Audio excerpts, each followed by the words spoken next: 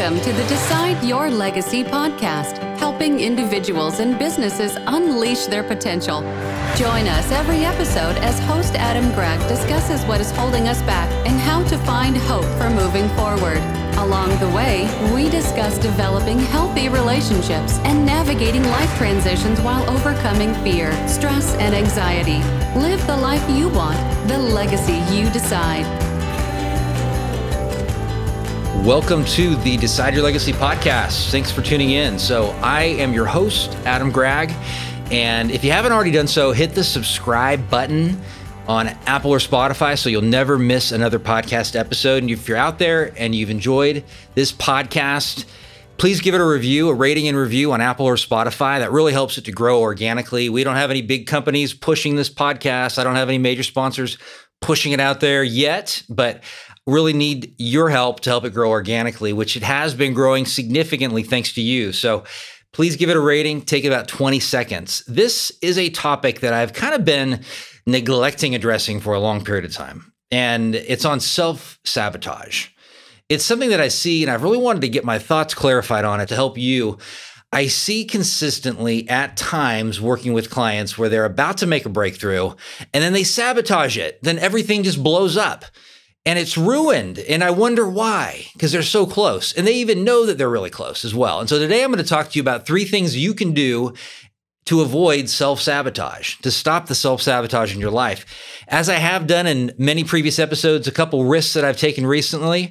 Well, one is, and this may not seem like a big risk to you, but when I was young, very young, 5 and 6, I went through some traumatic stuff. And recently, I have gotten some information that will potentially connect me to somebody who was also 5 or 6 and traumatized at the same time.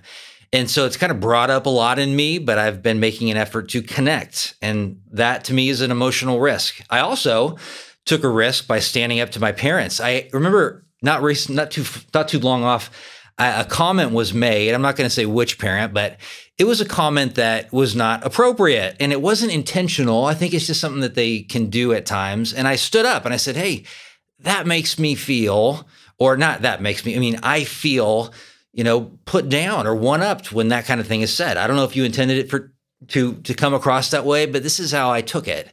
And please don't do that. I need something different in your community. I need more encouraging, uplifting communication.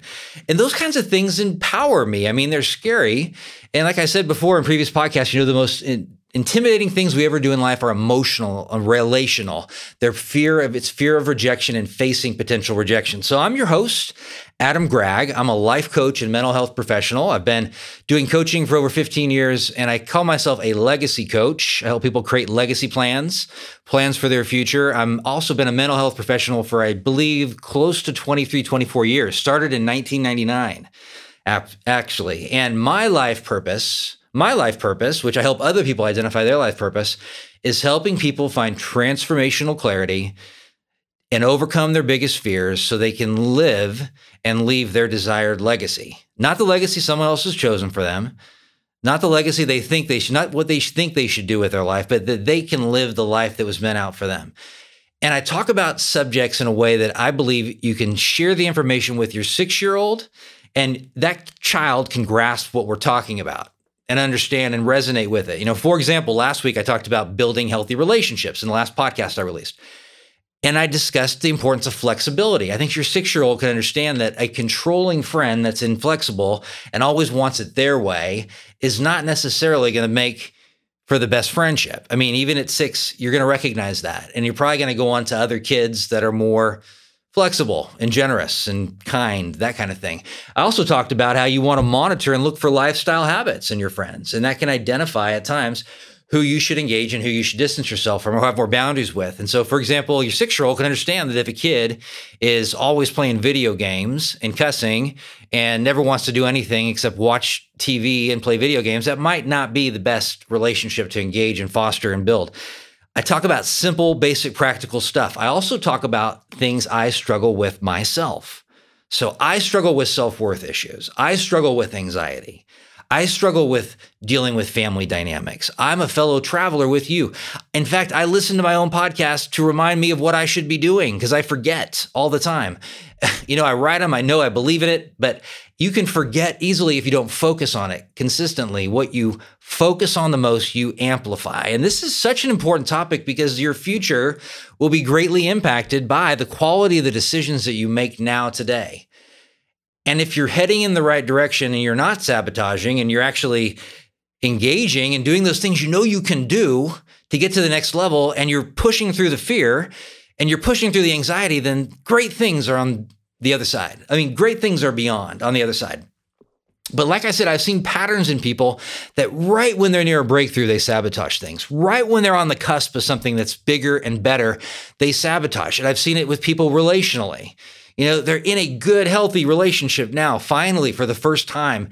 Yet at the very end, right when it could go to the next level, they blow it up. They cheat, or they lie, or they get drunk, or they avoid. They do something, and it ruins the potential of that relationship. It maybe could be repaired, but they're not recognizing that they're sabotaging a good thing. So here's other ways I see self-sabotage. So blaming can be self-sabotage. I'm never going to take personal ownership. It's always about this other thing, this person, or the past, or some other way that I'm a victim. Self-pity, of course, very similar to blaming. Walking away from things and avoiding, and just, throwing in the towel, giving up early. That can be self-sabotage. Perfectionism, procrastination, self-sabotage. Getting stuck in excuses again and again, negativity, self-sabotage. Insecurity can be self-sabotage. Just living and telling yourself, I'm never going to be a confident person, and dating and going into professional interactions without any confidence. You can work on that, but that insecurity can really be self-sabotage. Picking fights with friends and family and drama consistently. Self-sabotage. You know what I'm going to say? A few other things. Putting yourself down, not expressing your wants and needs, spending money, addiction, high expectations, unrealistic expectations of other people. So you're always let down.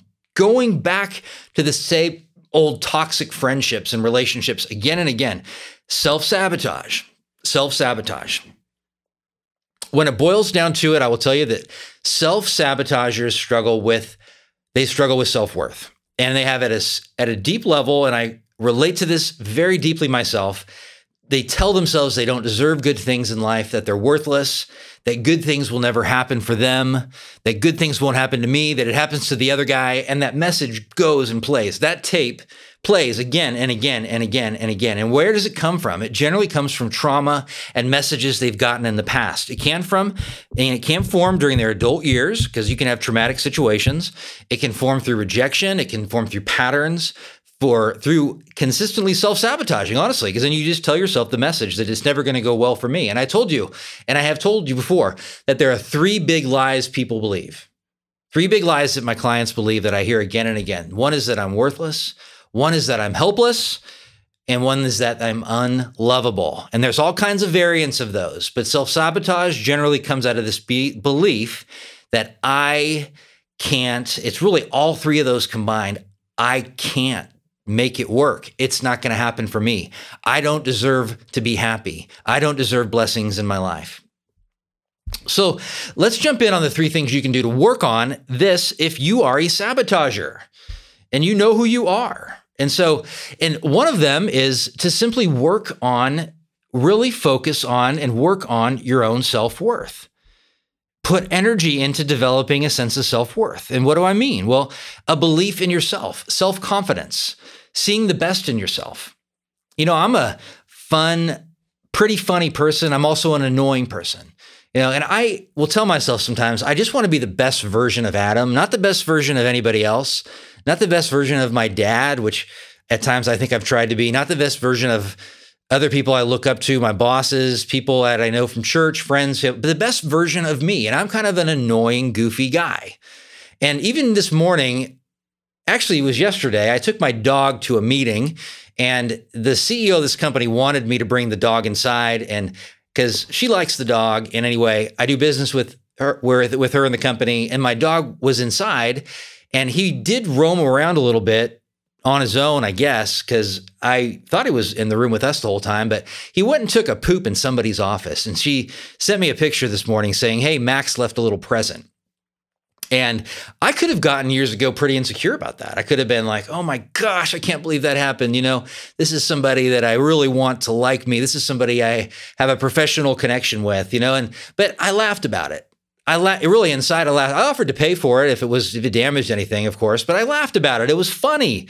It was funny to her too, actually. And it boils down to loving yourself at a deep level, loving yourself like you would love somebody else, or like you believe you would love somebody else. So, the first and greatest commandment, love the Lord your God with all your heart, mind, and soul. And the second is like it, love your neighbor as yourself. I have no way of interpreting that except as that being a command that we have to value ourselves at a very high level, and that we're actually commanded to value ourselves at a high level to see our worth. I ask similar questions to all of my clients. And at the very beginning, at the very first intake session, when they're inquiring about counseling or inquiring about coaching. And one is that I'll ask them is like, what do you like about yourself? What are some things that you like about yourself? And I'll frequently get answers. Well, I like that, I got this degree from this college, or I like the fact that I have kids. I like my wife. I like the fact that, that I have a certain amount that I have this car. I have these achievements in my life, these things that I've done.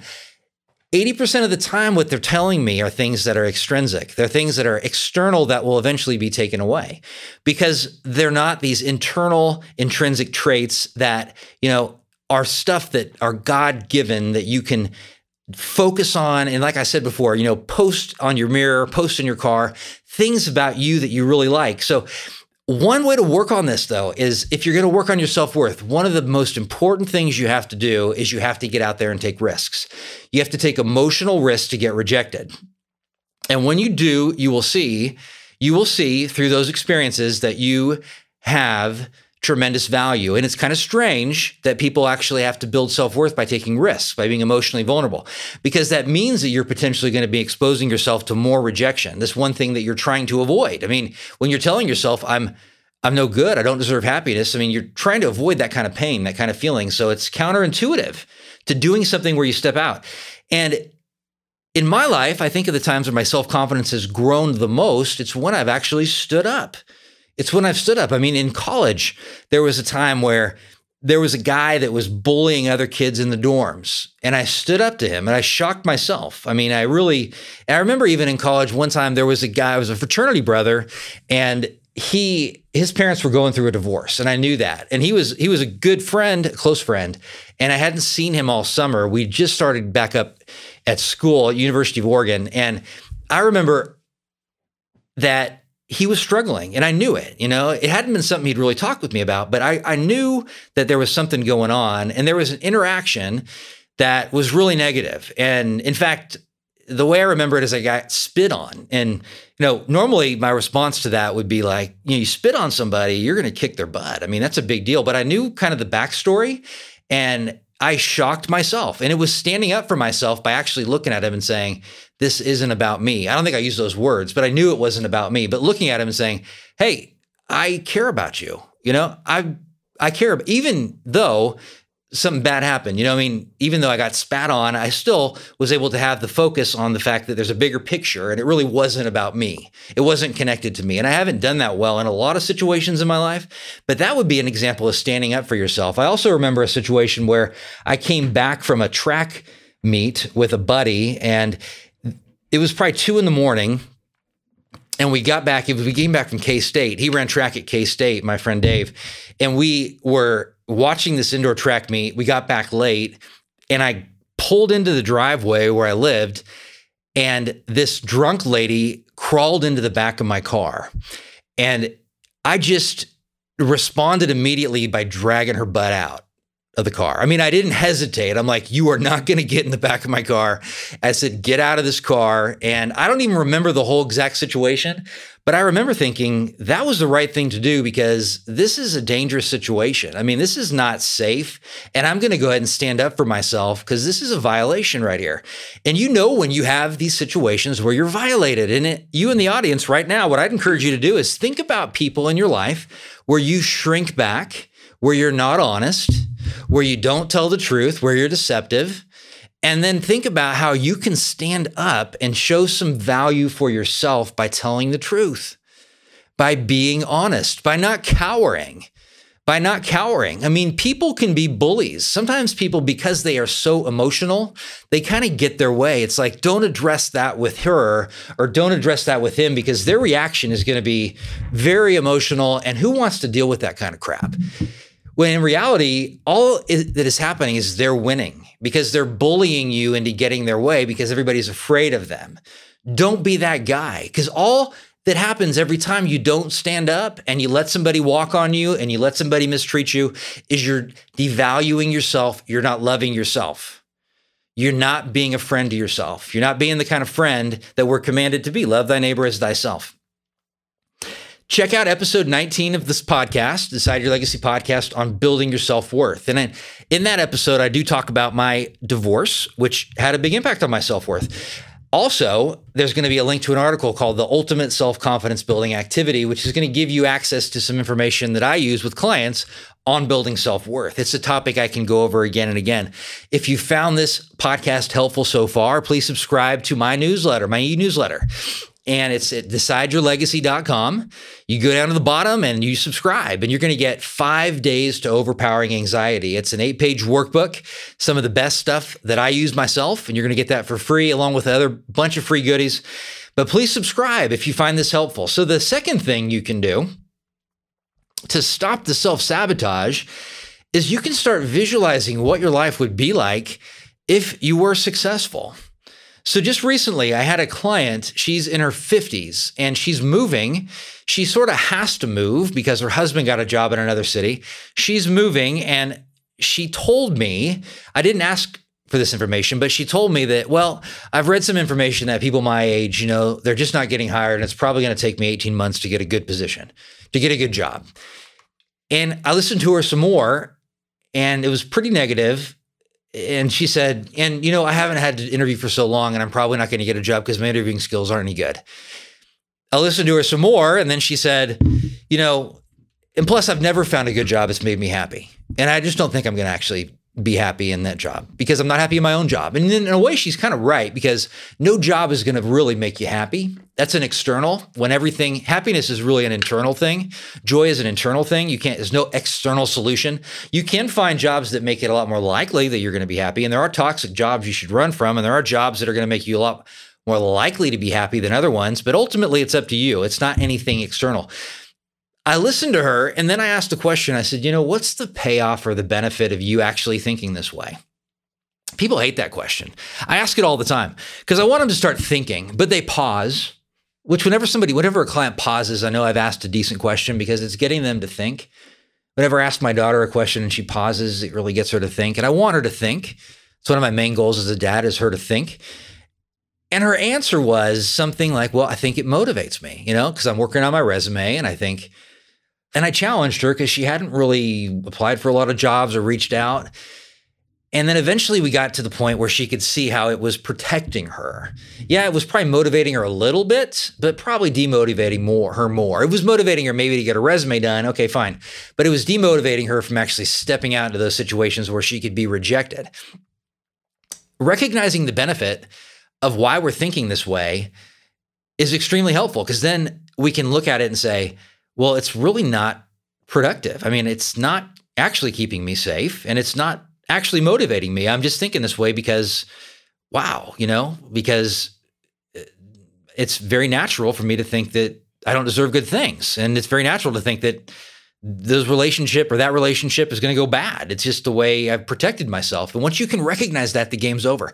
Once you can recognize that it's not you, the game is over. I'm telling you, that is externalizing your thoughts, it's externalizing your fears, and then you can start working on them. You start to have some control and some power over them. And of course, how do you do that? Well, you can do it through meditation, because meditation is a great way, and mindfulness activities. They're just excellent ways for you to see how active your mind is and how full of crap it is, and how 95% of what you're thinking is based on the past and fear and self-protection and not fact.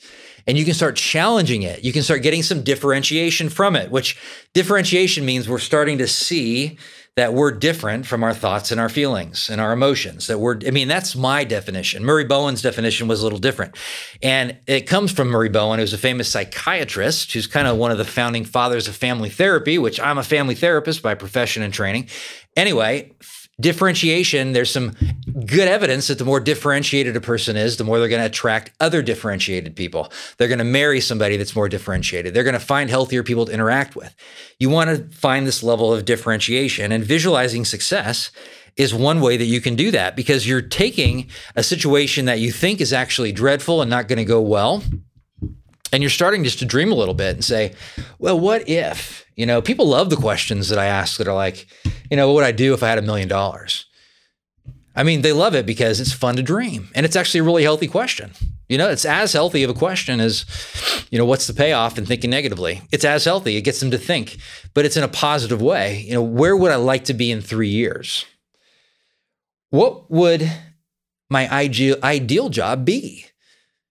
Not perfect job, but ideal job situation be? And start dreaming and start writing that down. Start journaling. It's more clear on paper than it is in your head. So you write it down somewhere that you can reference. Put it somewhere. If it's not on your computer, it's in handwriting, handwritten form. I'm a big fan of handwriting. Actually, I have not the best handwriting because I've typed too much over the last 10 years, but I used to have pretty decent handwriting.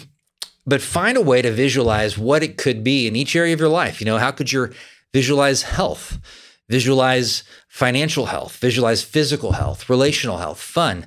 Get an idea of what it would be and what would you be doing with your time. And take the time to step back, which, as I shared before, that very few people take the time to step back and actually self-reflect. And that's my challenge to people listening. It's my challenge to all my clients, is find ways to step back and self-reflect. And then the third thing you can do to stop the self-sabotage. And, this is, of all three, working on your self-worth, you're going to recognize that you have value. So why would I sabotage myself? Because I have tremendous value and there's no reason why I need to. I can do this. I can have success. Good things can be ahead for me. Visualizing success gives you this picture of what it could be like, which can help you to start. It's like forecasting your revenue. It's like you're going to project what it could be realistically and get that picture, and it helps you to move towards something. But this one I would say would be the most important, and I saved it for last. And it's working really on your emotional and mental health. It's this, and I talk about this stuff a lot, but I'll give you an illustration. I had a friend recently who was super frustrated with his wife because his wife is making, from what he deems as bad decisions. So not engaging in the marriage, doing things that are selfish, engaging unhealthy relationships, being lazy, sleeping in, all these things. And I'm assuming most of it's true. I trust my friend. I don't think he's lying. And I also think that he's handling it in a way that's probably exacerbating the problem. So we've talked, and emotionally healthy people are able to say, this is what I'm feeling. I'm feeling really angry right now at my wife. And I'm very tempted to just get consumed by this anger and to ruminate and to think about it and to even make a list in my head of all the ways I've been wronged. Yet they're able to step back from it and respond in an intentional way. And often it's going to be an opposite way to that emotion. So it's going to be opposite of that anger. And we even call this in dialectical behavioral therapy, which is something where you can it's a lot of group therapy. It's a very interesting, researched, evidence-based form of therapy.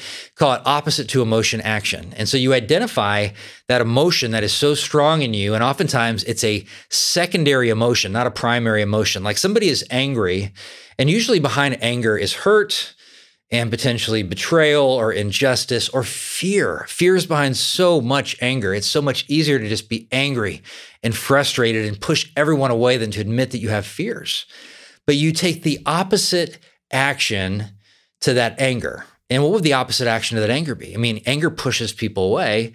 The opposite action would be to engage in some fashion. And so it could be to engage and share that I'm scared, I don't want to lose you, or that I care, that I'm wrong and there's no excuse for my behavior. It's that engagement that will change things. And sometimes I'll challenge clients just for the night, So just for the night, practice this opposite to emotion engagement. I mean, I challenged a lady recently that's a client and gets frustrated when she comes home because her kids will often leave a mess, and she'll come home and feels like she has to have the same conversation with them again and again about cleaning their room and about getting their homework done and about not leaving this in the family room. And I just challenged her. I said, okay, your frustration, what's the opposite to that emotion?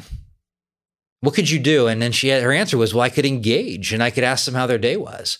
And I could, rather than pointing out all these things that are wrong, that are going wrong, I could actually point out all these things that are going right in their lives.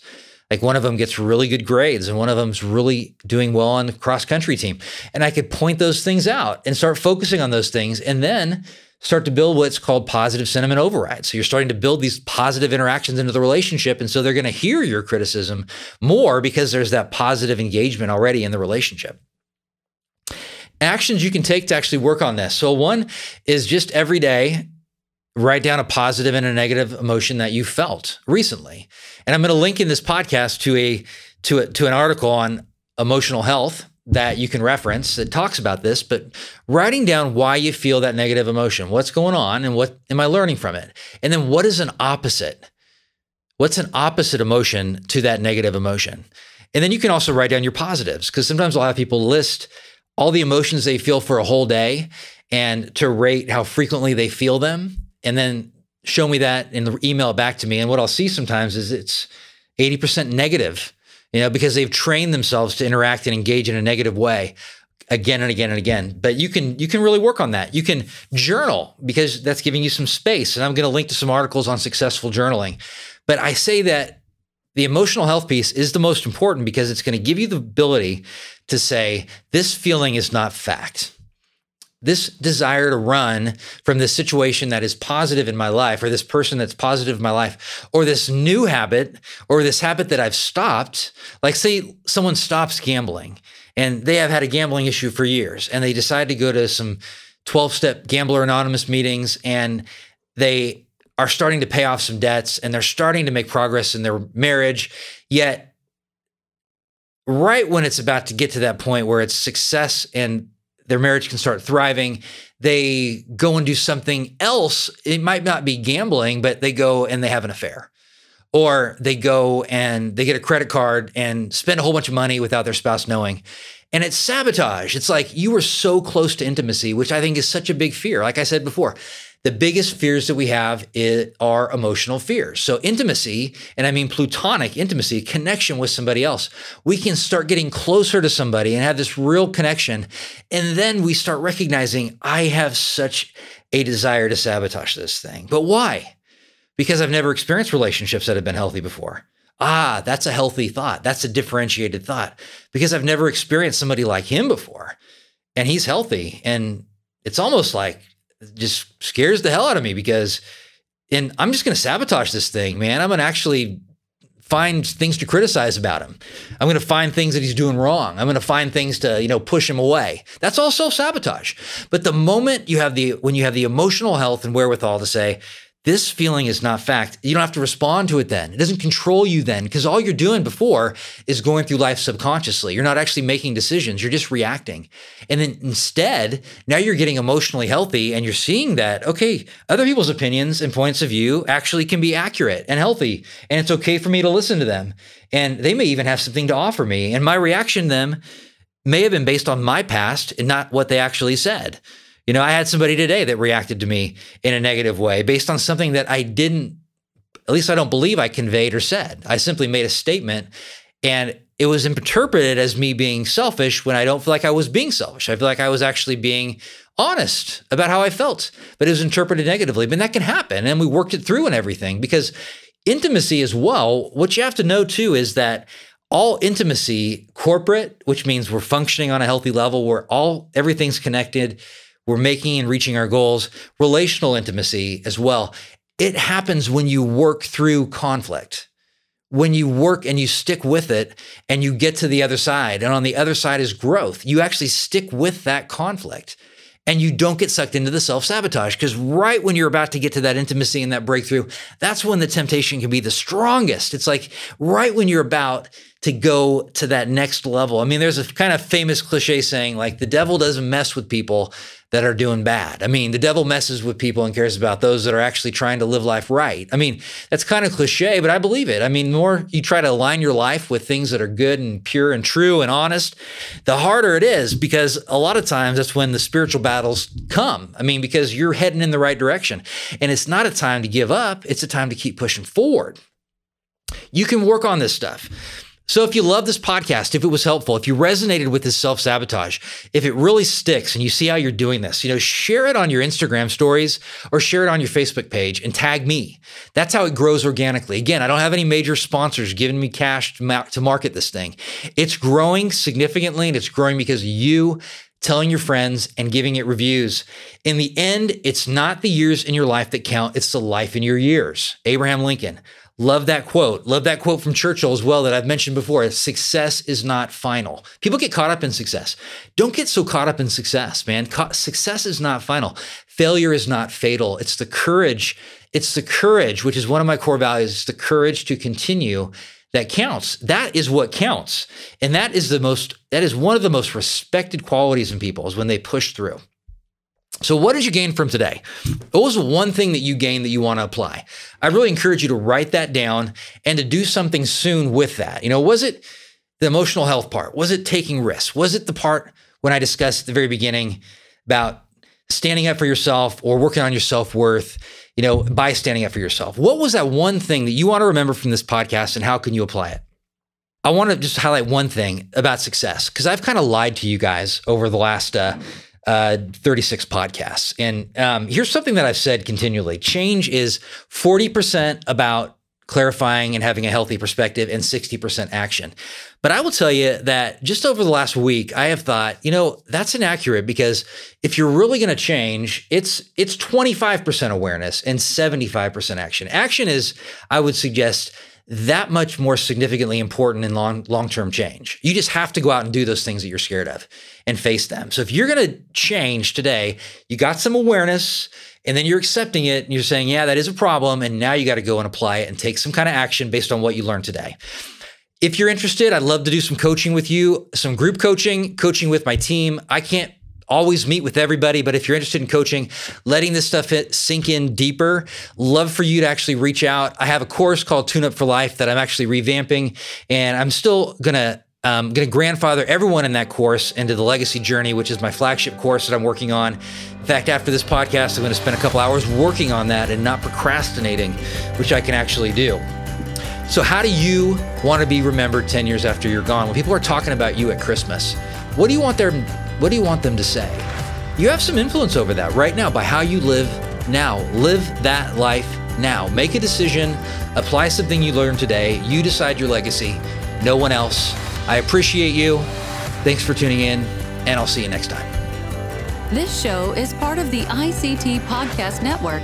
For more information, visit ictpod.net.